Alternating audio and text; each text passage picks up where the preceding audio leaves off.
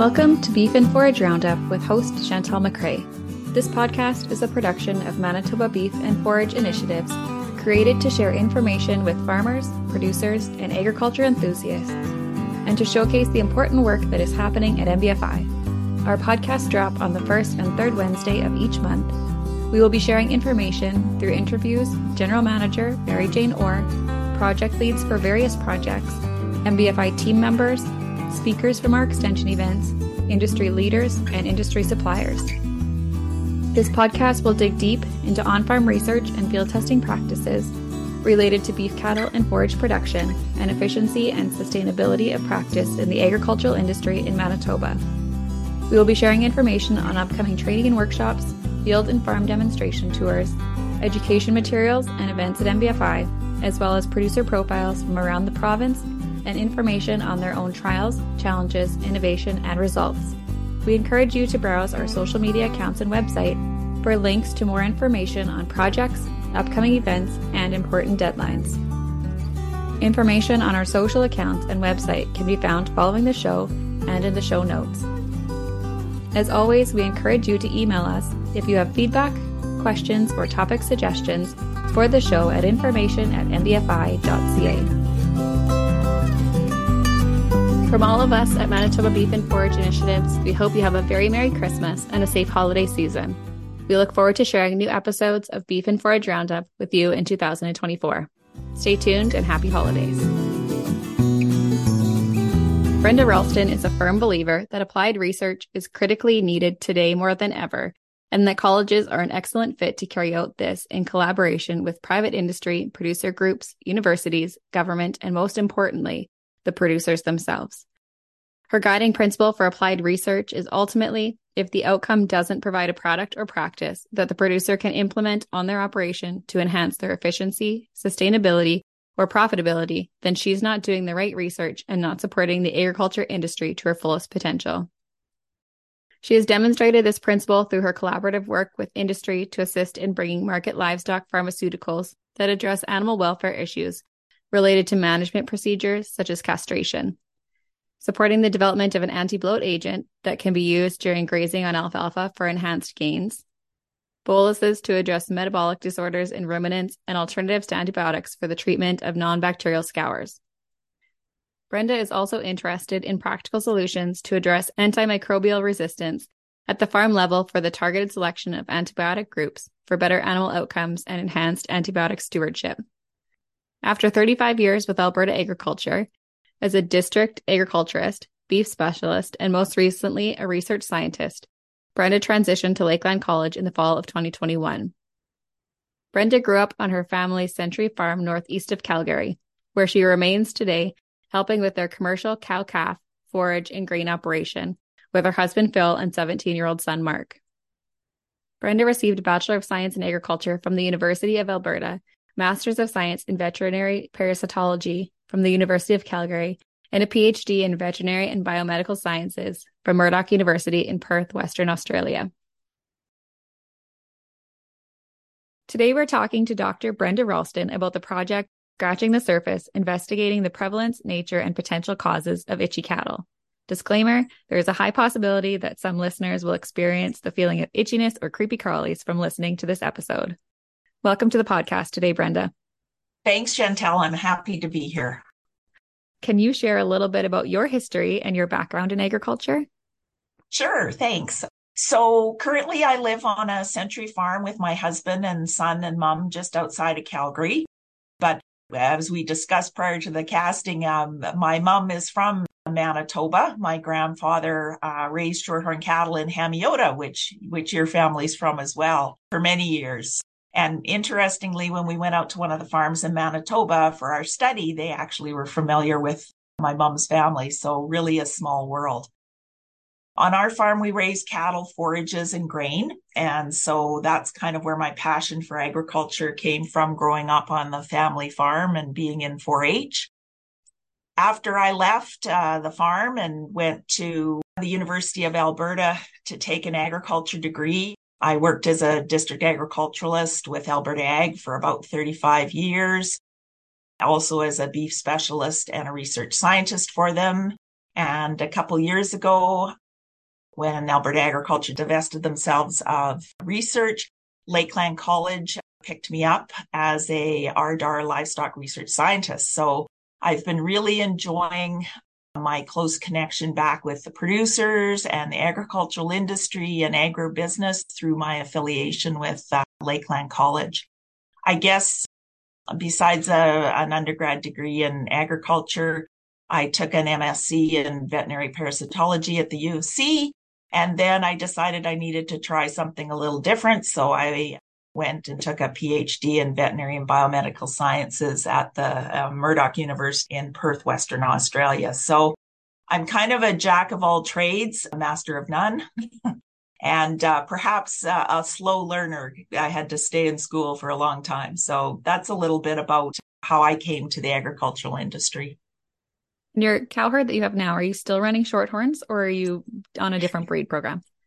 Different breed programs. So my grandfather in Manitoba ran Shorthorns, but my dad in just outside of Calgary raised Angus. So right now our family has a commercial herd of Angus, Hereford, little bit of everything, Simmental, Limousin, Galvey. We've got that hybrid vigor thing going on. So it's a pretty mixed bag. Nice. That's kind of Yeah. where we are at right now too. We have a purebred Black Angus herd, but we also have a commercial herd that's kind of a little bit of everything. Right. Yeah. No, I think you've got to fit your cattle to the environment, and our mixed breeds seem to work for us. So Perfect. yeah, Can you give me a broad overview of what this project is about and what itchy cattle syndrome encompasses? sure. I'd like to first start with the Beef Cattle Research Council. So BCRC, who's Canada's national industry-led funding agency for beef cattle and forage research, put a call out for proposals to address itchy cattle. And they've generously funded our work and really appreciate the practical focus that BCRC puts on the research that they do for the agricultural industry. When we talk about itchy cattle, usually December, January, February, producers may start to notice cattle within their herds starting to lose hair in patches. And this can be from a small percentage of the herd up to the majority. And it's especially concerning for purebred producers who have animals that they're wanting to get ready for shows and sales. Also, a lot of the 4-H members get a bit concerned when they start seeing big bald patches on their steers for show. And it doesn't happen every year. Some years are worse than others, but it seems to be in those cold kind of winter months that we see that occurring. And so many producers attribute this hair loss to lice infestation. So they treat the animals, and when the treatment doesn't resolve the issue, the producer thinks that there's either lice resistance problem going on or product non-performance. So typically they'll contact their veterinarian, who either goes out and has a look to see if they can figure out why these animals are losing hair. And lots of times those veterinarians will call AVL Solvet field veterinarians, because of course AVL makes one of the ivermectin products. And so then many instances, the field veterinarians for Solvet will go out and have a look at the producer's cattle to see if they can resolve the issue. So we wanted to design a project that was going to be robust enough that we could capture the causes of hair loss in these herds. And because we knew we were only going to have one shot with our producers when we went out to look at their animals, we wanted to set up criteria for which types of herds that we wanted to go out and do a full assessment of. So we contacted the veterinary clinics after our project was approved by BCRC and asked if they could identify itchy herds for us. And under our criteria, we wanted at least 30% of the animals within that herd missing hair or being itchy. And so when the veterinarians had producers that fit that criteria, they asked them if they would be willing to collaborate with us. And those that said, yeah, sure, we want to participate in the program, we had them fill out a survey looking at feeding and bedding systems, previous parasite product uses and management. So that's kind of how the process started. So then the next steps were, once we identified our collaborators, we arranged to go out and collect a number of our samples from them. And they were very good. We typically looked at 15 animals within each of the herds, 10 itchy, 5 non-itchy, and started to accumulate samples like clinical examinations. We looked for lice, allergen testing, skin hydration testing, blood samples, and liver biopsies, and then collected feed, bedding, and water samples. So that's kind of a broad overview of what we were looking at. Thank you. It's a huge project, and there's so many different aspects that you're looking into for this. And I know as a purebred breeder, it's a conversation that we have pretty much every year of, is there a problem, or are they just itchy, or is there lice, or is it just a skin condition? So I'm really interested in finding out more about some of the causes of itchy cattle. And we're going to get into a whole bunch of that in just a minute. Besides producers, who is collaborating on this project with you?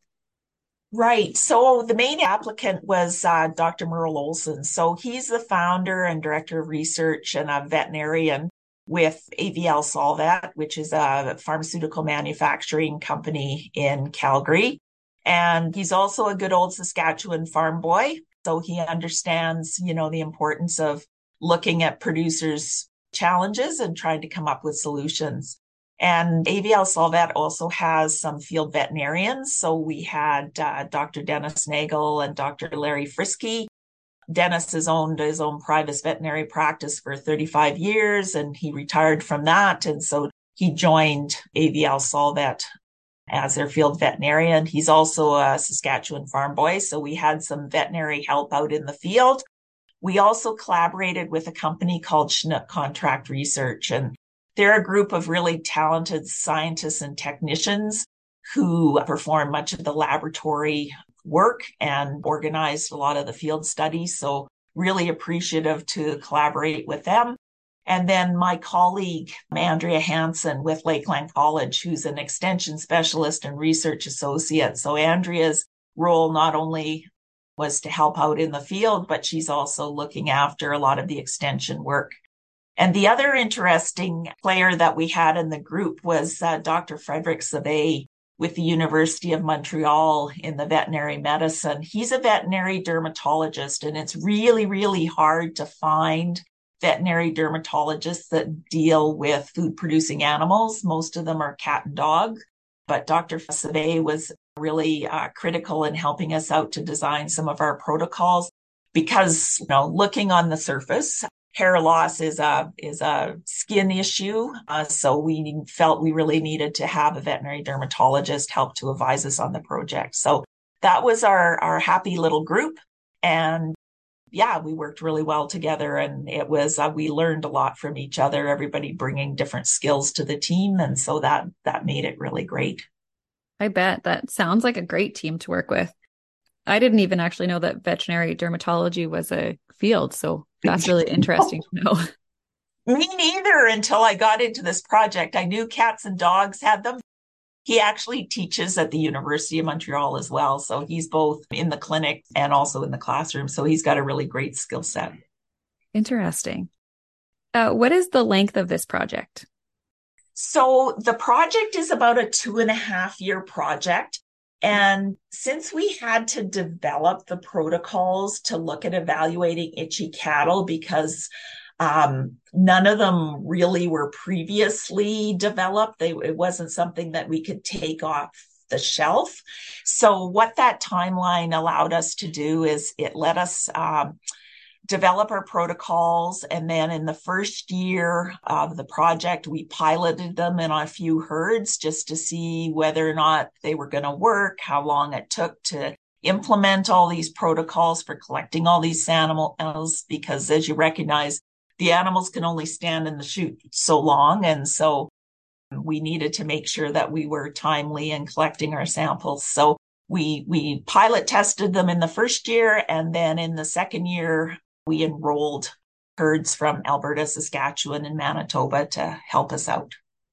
And is the project complete now, or are you just kind of wrapping it up? So our field studies have been completed. We're basically wrapping it up. So most of the work that we're doing right now is looking at developing the extension materials to get the information back out to the producers and industry. And you've kind of mentioned maybe a little bit of this when you were talking about the overview of the project, but what is the final objective of this project?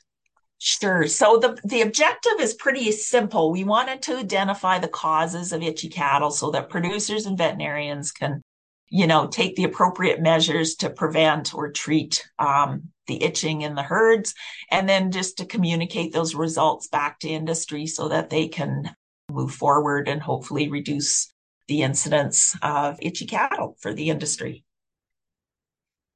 We're going to talk a little bit more at the end about where producers can go to find some of that extension materials. I'm just going to read a quick quote from the background selection of the project page for the project, which I found on the Beef Cattle Research Council website at beefresearch.ca on October 14th, 2023. And I'll include the full link to the website in the show notes for any of our listeners who are interested in finding it. So, quote, producers and veterinarians have reported situations where cattle have lost hair even after being treated with a poronmectin product. This is often assumed to mean that lice are developing resistance to these products. However, some vets who have investigated these cases report that they haven't necessarily found lice. Besides biting and sucking lice, other potential causes of itching include parasites, environmental factors, nutrition, and mycotoxins. Breaking this down, what are some of the environmental factors that might cause itching? Right. So the first one that we wanted to look at actually was skin hydration. And so we wondered, just like you and I, how our skin gets itchy, in that December, January, February time period when here in the Western provinces, it's pretty dry. We wondered whether or not this could be impacting our food producing animals, and perhaps this was causing some of the hair loss. So this was really a way out there hypothesis that we needed to work hard to come up with some kind of a protocol. So we looked towards human advances. And so in the cosmetic industry, there's a piece of equipment called a choriometer. And basically what this choriometer does is it can measure the skin hydration, and they use it in the cosmetic industry when they're producing, lotions and hand creams and things like that to see whether or not they improve skin hydration. So we contacted a company down in Eastern Canada that actually sells these choriometers. And of course, adapting this to livestock as compared to humans took a bit of doing, but we were able to do that. And so what we did with that is we compared the skin hydration between itchy patches on the animal and non-itchy patches on the animals to see if there was actually a difference. So that was one of the environmental factors that we wanted to look at in the study, and we'll go into a bit of the results regarding that. When we were talking to the company that made choriometers and we told them we wanted to try them on cattle, they said, okay. They were a little bit horrified. They did, to their credit, send us a demo model, which I was surprised, but yeah, we did end up buying one and using it in the study. So it was a really great tool that we kind of fell into and developed. How does it read the hydration? Right. So it actually has a way of putting wavelengths into the skin, and then through a refractory system, it comes back with a moisture reading. So it can actually figure out how much moisture or hydration is in the skin, and then it gives you an objective reading that you can compare. So it's rather than just looking at it and saying, yes, the skin's really scaly and creepy looking, it actually gives you an objective number that you can run the stats on and compare within and between animals. That's interesting. Yeah. When you are linking nutrition to itching, what deficiencies come to mind? Sure. So when you read in the literature, a couple of them that are pretty easy to identify are zinc and copper.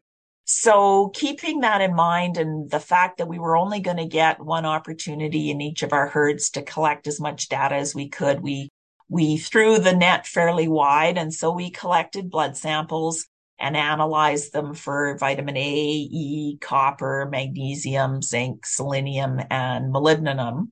And we also collected feed samples and water samples from producers' operations to look at the potential for high levels of some of these minerals to be tying up the absorption of others within the animals. For example, high sulfate levels in water can tie up copper. High molybdenum levels can also tie up copper in animals. So we try to collect as much information as we can. Luckily, most, if not all of the producers that we were collaborating with were really on top of their herd nutrition. So they had, feed analysis done already. So we took that. Some of them actually had water sample analysis already done. Some of them had actual printed out rations. So we got a really good idea of, what these animals were being fed and at what levels.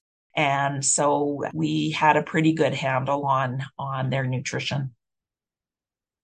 I'm really interested in finding out what the findings were, but that's not for a while yet. So. Yep, it's coming. We'll build the anticipation. Yeah, there's just so many pieces to this that even as a producer, I hadn't really thought about that you guys are studying in this study.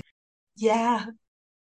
I mentioned mycotoxins in the quote. Can you share what they are and how they impact cattle?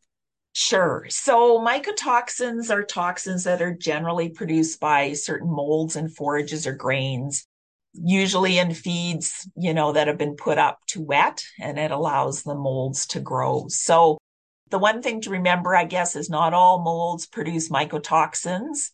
So testing for potential mycotoxins in feed can be really expensive and difficult. Just because there's mold in there doesn't mean that it's going to cause an issue with the animals. So typically mycotoxins affect an animal's liver and kidney function. And so instead of trying to do a bunch of feed testing and look for, mycotoxins, you may be testing for 10 and it might be the 11th one that you didn't test for that could be causing an issue. So we thought maybe a better, more frugal and efficient way of dealing with mycotoxins would be, since we were already collecting blood for the mineral and vitamin levels, what we did is we took some of that serum and ran it through some liver and kidney panels. And they looked at function markers that would indicate the presence of mycotoxins. So they are markers that if there was a mycotoxin that was interfering with liver and kidney function, we would pick that up on the panel's levels. And then we could go back if we felt that there was mycotoxins responsible for that, go back and dig a little bit deeper into the feed samples. So basically we kept those feed samples stored away just in case we needed them, because again, we wanted to have all of our information together because we were only going to get, one shot at going out to producers' operations. So kind of amazing that from the blood you can determine liver and kidney function and then link that back to those mycotoxins. Yeah, or at least it gives us an indication that something's going on. And if if you saw something in one animal, it might be just an issue physiologically with that animal. But if you were seeing that across, a number of animals within the herd, then for sure your spidey sense would go up and you'd want to dig a little bit deeper. Can you share a little bit more about how the study was conducted? And I'm just thinking in my head too, if you could run us through what it looked like for each animal, say as they came through the chute, what processes were taking place and what your team was working on when those animals were there? For sure. So the first thing that we wanted to do when the animals came in the chute is we tried to do the least invasive protocols first. First off, when we went out to a producer's operation, we would have had an introductory survey done with them collecting information. And then we got into a more detailed survey, and that would have been done when we first got there and prior to coming to the operation. But once we started running through the animals through the squeeze, what we would do is a clinical exam. So basically, when we were looking at that, we would be body condition scoring the animals just to make sure that they appeared to be, in good condition. We would score the hairless spots on them, or the alopecia score. So we had a score that was from 0 to 10, 0 being not itchy and normal, 10 being really a significant hair loss, continuously itching, bloody patches on them, that kind of thing from scratching. Luckily to say, there was no animals that were that severe in the sets that we looked at. We also took photographs of all of the hair loss areas. So looking at what locations they were on the animal, we took it from different angles, trying to look at, where it was on the animal, because there can be hair loss that's not associated with anything. So, if you get cattle that are feeding out of a bunk, over top of their neck, where their neck is rubbing on the top board of a feed bunk, they're going to lose their hair, but it's, really not associated. It's a physical rubbing thing that's not really associated with them being itchy, but rather that's what they got to do to get at their feed. So we wanted to determine exactly where the itchy spots were.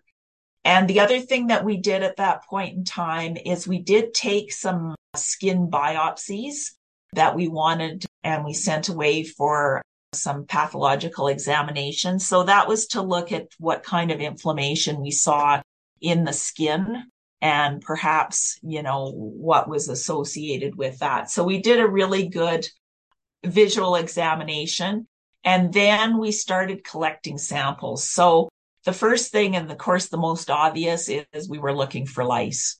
So we had 6 areas on the animal that we looked at for lice. We looked around the head, the cheek, the muzzle, the eyes.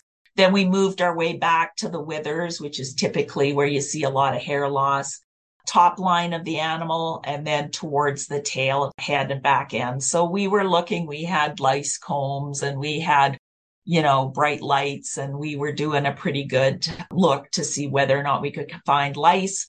When we found lice, we would count them, remove them, store them in alcohol for later examination and to look at what species of lice were there. So that was our first process that we did on the animals. The other thing that we did at the same time is we did take skin scrapings, because mites are quite tiny and you can't really see them with your naked eye.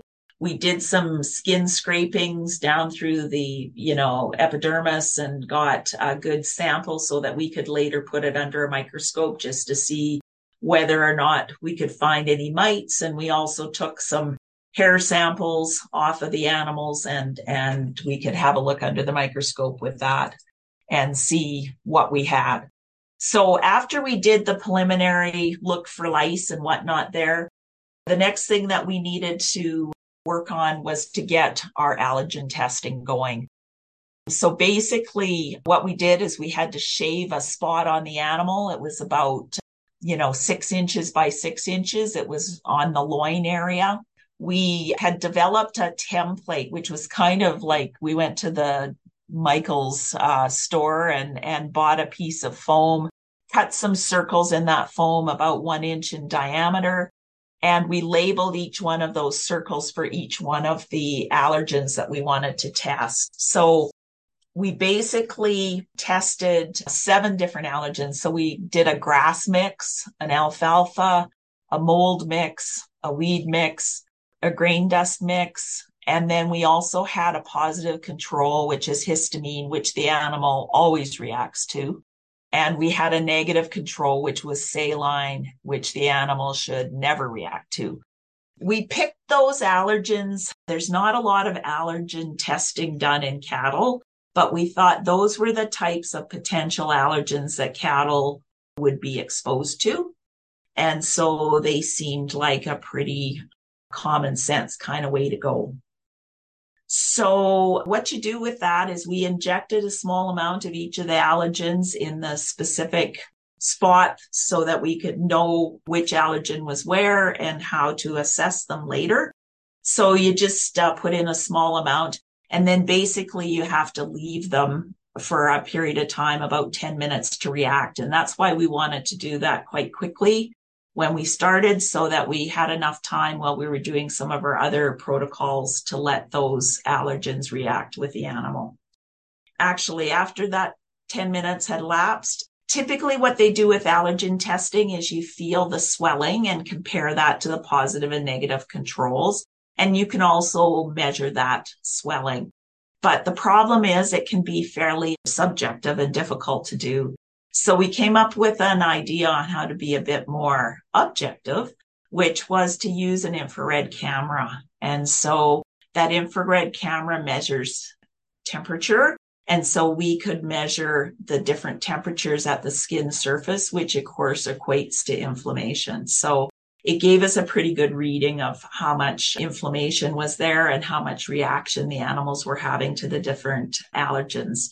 So not unlike what people do when they go to the doctor to get some tests done to see if they're allergic to things, except they don't use the infrared camera to my knowledge. So they might want to pick up on that. Yeah, I was just thinking that I've had allergy testing done before where they've done that with all the graph and all of the different allergens. And the infrared camera idea is a really great idea to implement. That was Andrea's idea, actually, because we've had an infrared camera. We do other work looking at inflammation in animals. And so, yeah, it's really nice when you run the stats and you have an actual number that you can equate to it. So while our allergens were percolating under the skin, the next thing that we wanted to do is do the skin hydration with the choriometer. So makes common sense that we had to shave the hair on the animals because obviously the choriometer wasn't set up to go through the amount of hair that we have on cattle. What we wanted to do is on the itchy cattle, we shaved a spot that was itchy on them and a spot that wasn't itchy on them. And we wanted to compare within the animal because there can be a lot of difference in the between animal skin hydration. And lots of times when we go out to the classes at Lakeland College and talk about this with the students, we bring along the machine and we test between various students. And it's crazy how much difference there is between people. And so we assumed there would be something similar between animals. So we wanted to do a within animal comparison. And then we also did do between animals and, between herds. But it was quite interesting. I guess the question that it brings up, and we'll talk about the results on that, is what came first? Did the dry skin cause the hair loss, or did the hair loss cause the dry skin? So that's something that we need to, have a closer look at for sure. So we did the skin hydration, and then the next step in our protocol, becoming a little more invasive, was pulling the blood samples for the nutrient deficiencies as well as the liver and kidney panels. And we know that, serum samples are not necessarily the gold standard for determining nutrient deficiencies. Most of the nutrients, or a lot of the nutrients, are stored in an animal's liver. So really, liver biopsies are quite nice, especially to look at copper levels. Some producers allowed us to do some liver taps to get some samples so we could test those. When you've got, and we had trained veterinarians with us who are pretty adept at doing that, so it's relatively quick. But, from a producer's perspective, I give them great credit because when you tell them you're going to freeze up the animal, put a small incision in their hide, put in a 6 to 8 inch tiny needle, and pull a chunk of their liver out of them on their pregnant cow, that's a pretty good leap of faith on their part with us. So we really appreciate them letting us do that because it was pretty telling in our result. So we got that done. And so then at the end of that, we went back and looked at our allergen testing and made those assessments. So it took about 20 minutes per animal by the time we ran that through. So needless to say, we were dealing with some pretty quiet cattle herds to allow us to do all that. For sure. I'm just thinking about a 6 to 8 inch needle, and it just absolutely makes my skin crawl. Especially on a pregnant cow, we're always really sensitive about that, but we didn't have any issues. Like I said, it's all to do with the skills of the veterinarians that we had with us for sure, and the quiet cattle and excellent facilities. These producers that we were out had really great, handling facilities. And it was kind of amazing how unstressful this whole thing was on the animals. So that was part of the reason we did the piloting in the first year. We just wanted to see, I mean, everything looks good on paper. Mm-hmm. And then, you really need to go out and do some ground truthing with the actual animals to make sure that what you're doing. And of course, everything we do has to go through animal care committee approval. So, all of our protocols are very closely screened for the safety of the animals. So we really appreciate that as well.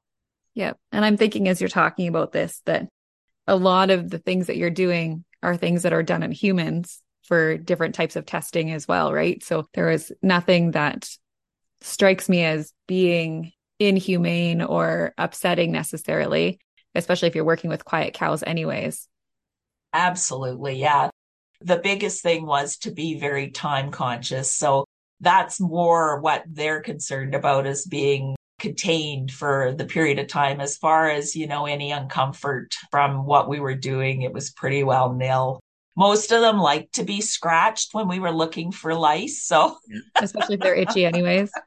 Yeah, that's right. You've mentioned that the herds were located in Manitoba, Saskatchewan, and Alberta. Was there a set number of herds per province, or was that kind of just determined by which producers were willing to be part of the program? Right. So basically, we wanted to make sure that we had cattle from across the 3 prairie provinces, just to see, if it was what we were finding was consistent across them. And so it was more a case of who was interested in signing up. I guess because of our location in Alberta, we tended to do a few more herds in Alberta, but we did get some in Saskatchewan and in Manitoba, so that was great. And interestingly enough, we were at a Canadian and American Society of Animal Science conference this summer, and we presented some of the results from that. And this issue with itchy cattle is not something that's special to Canada. Yeah, our neighbors across the line that are in those northern states like Montana and North Dakota, same issue. So they were really interested in what we were doing, because I don't think there hasn't been a lot of work done in this area. So there was quite a bit of interest stimulated even across the line in the States with the results of this project. Can you tell me what the blood sampling is being used to determine?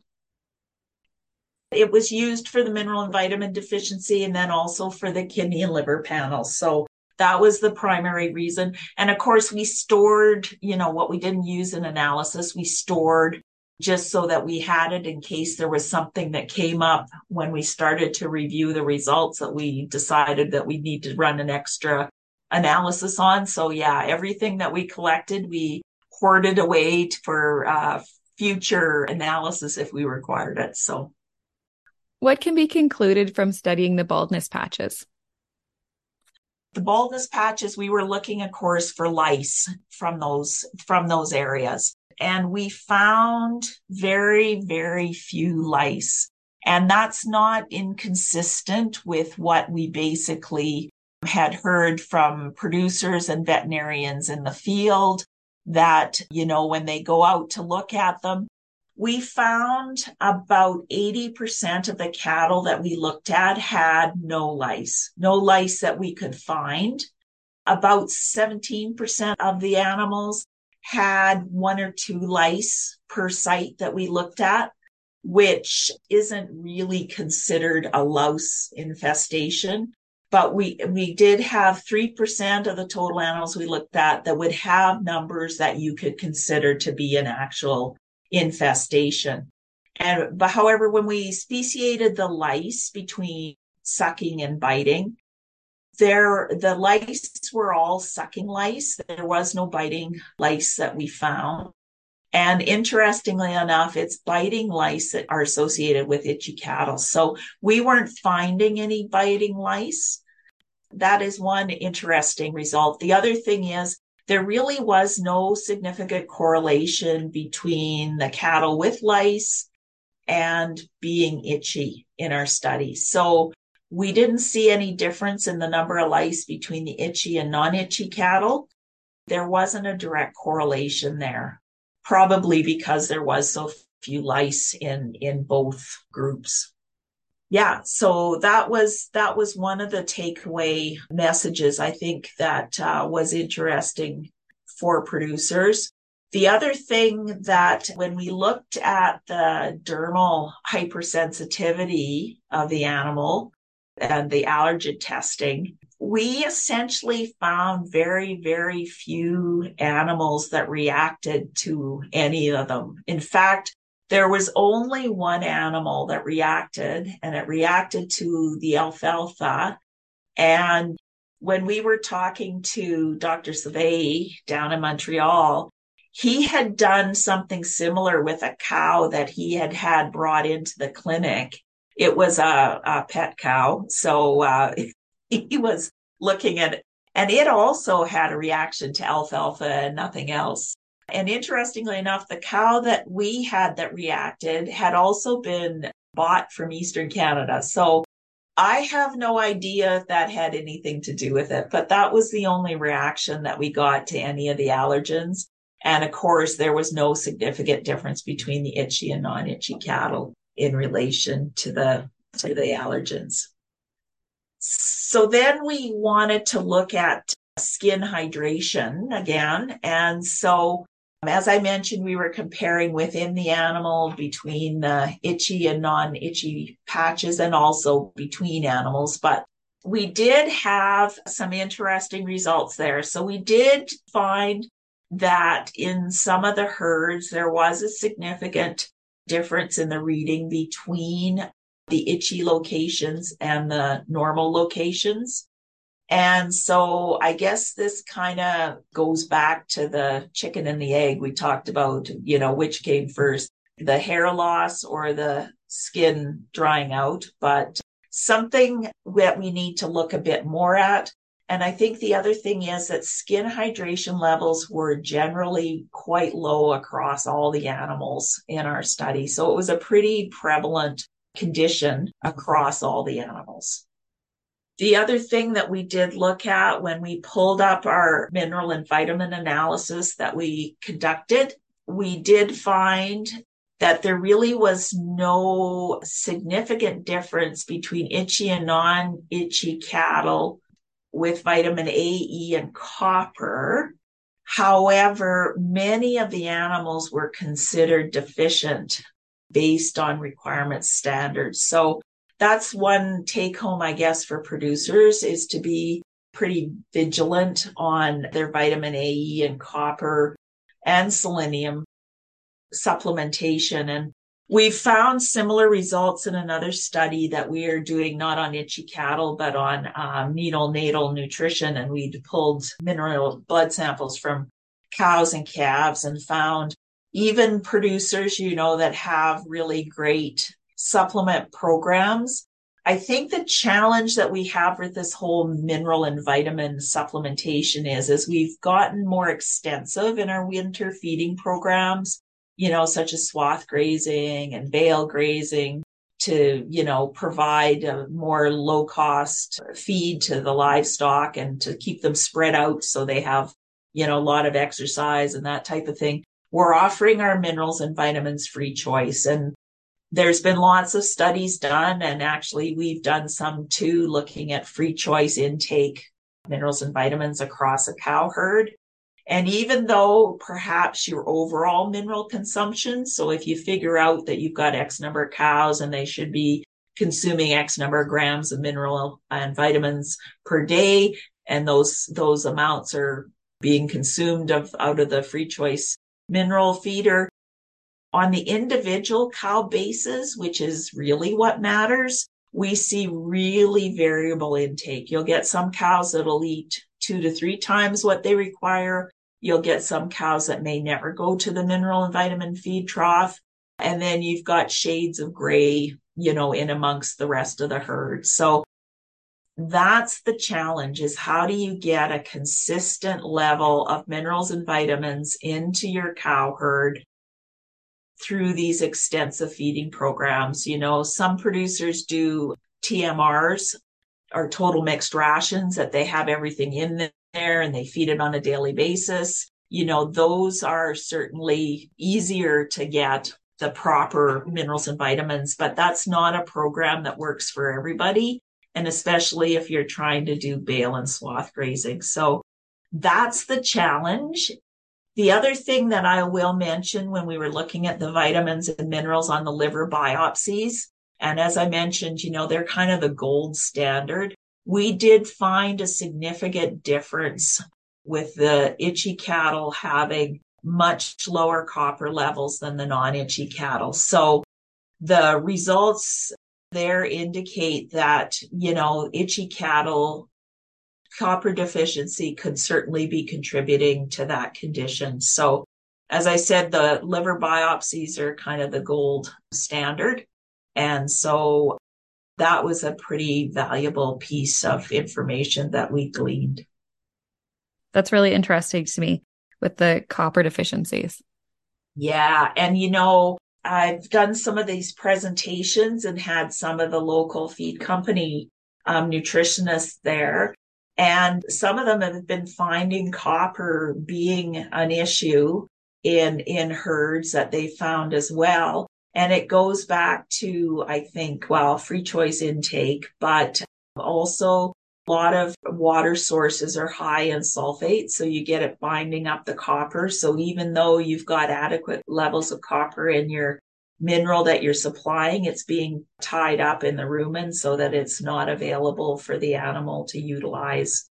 And the other issue is we have a lot of feeds that are high in molybdenum, which also can tie up copper. So these nutritionists were working with producers on water samples, feed samples, looking at that, and then looking at strategies like chelated copper to try and get it, through the rumen into the abomasum so animals can absorb it and take it up. So there are strategies that are available for producers, and that's why it's really critical, that you have your support group in action for you. So, the veterinarians and your nutritionist and run these scenarios by them so you can kind of figure out what's going to work in your operation to try and supply these requirements for the livestock.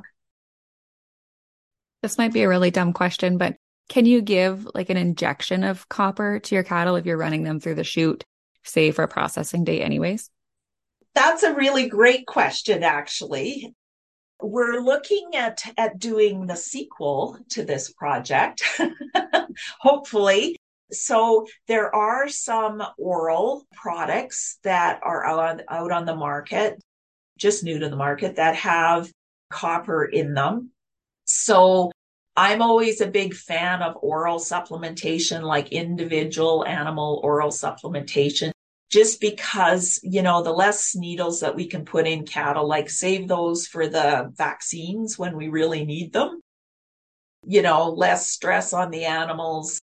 What this project is looking at, it kind of builds on our neonatal supplement project, is we're looking at delivering this oral supplement on the herd when you run them through. So my idea would be that, when you run the cows through in the fall to preg check, that you would give them an oral dosing of the vitamin mineral. When you run them through again prior to calving to scour vax them, that you would give them another one, because recognizing it's stored in the liver. So these, vitamin A, copper can be dispensed out of the body through or into the body by the liver. So then, at calving time to go into the calves and give them a neonatal supplement.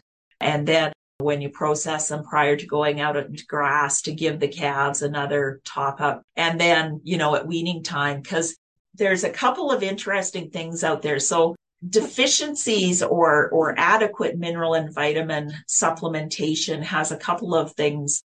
It's believed that it improves an animal's immune system's ability to develop immunity against certain diseases. So, anytime you're vaccinating them, it might be a good idea to top that up. And that's kind of the hypothesis that we're going to. The other thing is that I've read in some of the papers that when animals are under stress, their nutrition requirements go up for copper and some of the other minerals and vitamins. So when you're running them through a chute, there's always some level of stress. At weaning time, there's levels of stress. And of course, at weaning time, when they come into the feedlot, that's exactly when we're vaccinating them and wanting them to develop a great immune response to that vaccine so it protects them against disease. And those calves, have been weaned. They typically have been transported, which they've never been transported before, perhaps. They've been commingled in the feedlot with other animals. And then lots of times they're experiencing new feed. Like lots of those calves have never had a grain ration or silage or that type of thing. They've been grazing with their mothers, out on pasture. So that's kind of the program. So we're trying to look at, ways of individually supplementing at handy times when you handle them anyways. Because of course, every time you run an animal through the chute, it's expensive from the standpoint of labor and potential issues with the cattle being rounded up and ran through. So if we can do a program that incorporates a way of supplying or topping up nutrients in the animals without creating additional work or expense for the producer, I think that's a win-win. Yeah, for sure. I would definitely agree with that. What is being tested for in forage and grain samples, as well as bedding and hay samples? We didn't do a lot of testing of grain and forage samples. We collected them, but we basically kept them so that if we found something that was abnormal, either in the mycotoxin screen or, something really wonky in the nutritional analysis, we would have those feed samples and, of course, the water samples to look at sulfates and tying up copper. So the one thing that we did do that I don't know if producers are interested about, but we did test bedding samples. We screened them for straw mites. Do you want to talk about that? Sure. What did you find? Yeah. So I don't know if I want to know, but oh, well. So I had never heard of straw mites. I must have lived a sheltered life. But Merle Olson, one of the vets with AVL Solvet, he's really quite sensitive to straw mites. So anytime he gets around, then they live in hay and straw, he starts to really itch. So he was curious on whether or not, perhaps straw mites could be causing some of the itchiness in cattle. So we decided that we better have a look. So we did take bedding samples. And it's kind of an interesting test. It's kind of old school. You develop your own, what they call a Tulgren funnel. I'd never heard of one before, but essentially what it is you put one of those hot reading lamps on top of an oil funnel that you buy at the local farm store. And you put a piece of mesh over the neck of that so that when you put the straw in the top of the funnel, it doesn't all fall through. And then at the bottom of this funnel, you attach a 50 mil tube that you put alcohol in. And so that's attached. So the idea is that when you put the straw in, turn on the light with the heat and the light, the mites in the straw or the hay or whatever you have in there for the feed will go away from the light and heat source, fall down the funnel, because of course it's smooth, and into the alcohol. So then you can take the tube off the bottom, put it under a microscope, and look for mites. So the interesting thing in my mind is, you've got an ignition source, which is the heat and the light in the top of this. You've got a combustible substance, which is a straw, and then you've got alcohol in the bottom. So we were very careful. Luckily, we didn't have anything bad happen in the lab, no explosions or anything, but we were able to have a look at the bedding samples. And spoiler alert, we didn't find any straw mites, but we did look for them. So that was another little side analysis test that we did. I'm really glad you didn't say that they were like hugely prevalent in every sample you tested, because then I was just going to be like, I'm never going out there again. Yeah, I know. I have some really cool pictures, though, of lice that we did find. We did take some really great video of them. So I always make my audiences really squirm when I put them up on the screen and they dance around. And oh yeah, it's a great video. Looking towards kind of wrapping up a little bit, why is this information important to study and share both for cattle and producers? Right. What I think is important for producers to take home from this is that not all itchy cattle are caused by lice.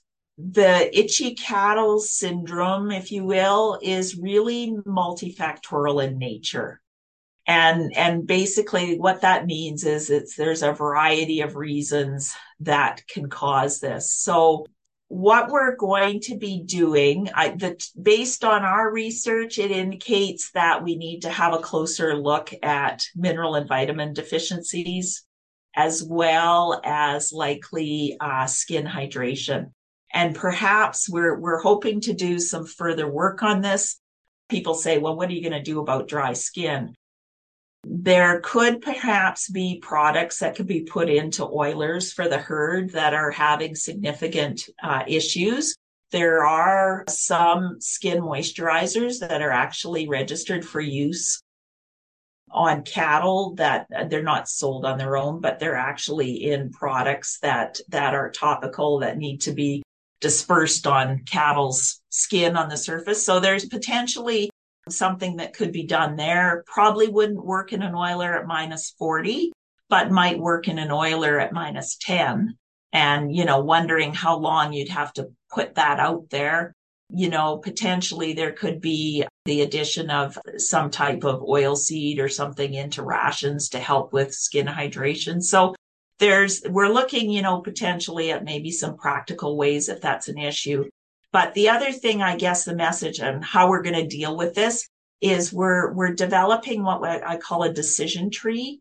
So obviously some itchy cattle likely is caused from lice, right? We didn't find, but there is. So what the decision tree would do is it would start out with the simple things, So I've got itchy cows. What do I do? Well, run them through the chute, look for lice. If you've got lice, then yes, treat them for lice, significant levels that would determine or be associated with an infestation. Sure. If there are no or very insignificant levels of lice, then, there would be the next step. And we always like to go simple first, right? Don't go crazy and go for the odd and unusual. So then you would look at your mineral and vitamin supplementation. And depending on what we find, hopefully if we get this project funded that looks at individual oral supplementation, that might be a way of dealing with it, or working more closely with your nutritionist to try and increase mineral uptake if that's an issue, or looking at something other than free choice to supplement free choice. Wouldn't take it away, but to supplement the free choice intake of mineral. If that doesn't work, then, the next step would be something a little bit more extensive. So you may want to actually take blood samples on your herd with the veterinarian, look at the mineral and vitamin levels and deal with it. So, at each stage going down, if the simple thing doesn't alleviate the issue, then work your way down and into things like potentially mycotoxins, running a liver and kidney panel, those kind of things. But what we want to do with the decision tree is start with the simple, easy stuff, see if that mitigates the problem. And if not, then dig a little deeper. Can lice develop resistance from pour-on products if they're being used, say, and they're not necessarily needed or they're being overused? And what other options might producers have if that is the case? Right. So I guess the short answer to can lice develop resistance is yes. There's a very good researcher at the University of Calgary that has made a career looking into that and done a great job. So that is a concern. So we want to make sure that when we do use any of these products, that we're very judicious in how we use them. So producers need to consult with their veterinarians to make sure that they only use products when they're required, when there's lice. And there are different products for lice versus internal parasites. There's some products that are specific for lice, so topical, as compared to some products that, they do control lice, but they also control, internal parasites as well. So if you're only dealing with a lice problem, maybe you need to look at some of the other ones, and to make sure that we're alternating the chemical groups to reduce the likelihood of parasites developing resistance, just like we do with herbicides in weed control, right? We want to alternate the groups, same principle, so that we don't develop resistance. So I think judicious use of products when they're required, make sure that we're using the appropriate product for the appropriate issue. So, if it's only lice, look at some of the louse products as opposed to the full products that do internal parasites and externals, and make sure that, you consult with the veterinarians to make sure that you're mixing it up a bit so that we don't end up with resistance being an issue. Is it possible to manage your herd genetically or through breeding or retainment selection to be resistant to lice, skin conditions, or allergies? That is a really great question. And I don't know if I have all the answers to it. My thought would be, to a degree, yes. I don't think we're to that stage yet here in Canada. But, just some examples that I look at, Bos indicus cattle, the Brahmas out there are more resistant to ticks and likely lice than the Bos Taurus animals, which are the Herefords and the Angus and that type of thing. So, there are some animals genetically that tend to be more resilient to that. Remembering that there's always trade-offs, right? What you're giving up for that. So in the case of, Brahma in this country, I think the first one that comes to mind is winter hardiness. As far as skin conditions and allergies, not sure. I know in Australia, they have a stomach worm that is Homunculus contortus. I love the name, but it is a bloodworm that has become in Australia resistant to pretty well all of the internal products that they're using over there. And so they are actually exploring things like, it's in sheep. Are there lines of sheep breeds or crossbreeds that are more resistant to it? They're looking at rotation on pastures to reduce the worm load on the pastures and to have rest periods so that the worms that are shed in the manure die before the sheep go back in so they don't get reinfected. So I think we're not to that degree right now. I wouldn't like to see us go there. So I think there's more practical things for producers to do at this point in time, which would be, determining exactly what's causing hair loss in their herd and then plan accordingly with their vet and nutritionist. We've talked about some of the preliminary findings already. Yeah. When are the final results expected, and where can listeners go to find these? Absolutely. The final results and the extension material will be available early in the new year. We're still working on some of that, the decision tree for producers. Producers can find many of this information. We're going to be putting it out into industry magazines and on websites. Certainly on Lakeland College's website, BCRC has a great extension network that it'll be going out through them as well. AVL Solvet will be getting the word out to producers. And I've been talking in a number of producer meetings. We try and get it around, but for sure, keep your eyes open for the websites and Google itchy cows. That information should be populating here pretty quick. Perfect. And I will try and link some of those into the show notes as well. Okay. If listeners want to find out more information or if they want to contact you, what is the best way to do so? For sure. So my email address is brenda.ralston, RALSTON @lakelandcollege.ca. So you can always email me. I'm happy to respond, or give me a call at 403-660-7885. Or if you want to pop onto Lakeland College website under applied research, we've got information and links there to some of our media. So yeah, they can find out information there, have a look at their mineral and vitamin supplementation programs and see if we can't alleviate some of the hair loss and itchy cattle. Awesome. And I'll make sure that your email and your phone number and the Lakeland website link are also included into the show notes. So if listeners are looking for those, you can head there to get them. Thanks, Chantel. You're welcome. And I just want to say thank you to you for the time that you've taken today. To be honest, this wasn't a topic that I was sure I was going to be super interested in when Mary Jane pitched it. But I think that the science behind it and just knowing more, like as we've talked today, I'm actually very interested in it. So it's been great. You've changed my mind on whether this is something that I need to think about or not. Great. My job here is done, I guess. Thanks for having me. It's been fun. And I wish I could show you a bunch of my creepy pictures. It's always fun to see. As they say, pictures are worth 1,000 words. But I think we've got a good information, and we hope that, we can do some more follow-up work and get some good solutions for producers out there. But right now, I think the things that we've talked about are kind of the indications of what's going on in the herds. Yeah, it's a really good start. And it sounds like you guys have a clear idea of where else you want to study and what you want to focus on next. So I'm excited to see what you find out. Yeah, great. Well, we want to have solutions for producers and veterinarians that are, economical and effective and easy to implement, because if it's not easy to implement and it's too expensive, it's not going to be practical. Yeah. Perfect. Well, thank you again so much. Thanks. Thank you for joining us for this episode of Beef and Forage Roundup.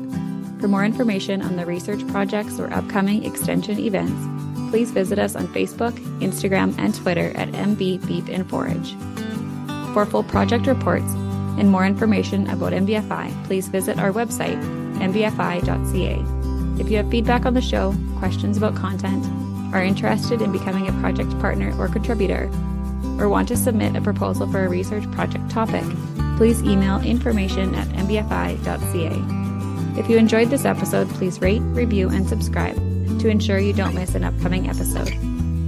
The research programs and daily operations at MBFI would not be possible without funding from the Province of Manitoba, Government of Canada, and the Sustainable Canadian Agricultural Partnership, as well as partnership with Manitoba Agriculture, Manitoba Beef Producers, and Ducks Unlimited Canada.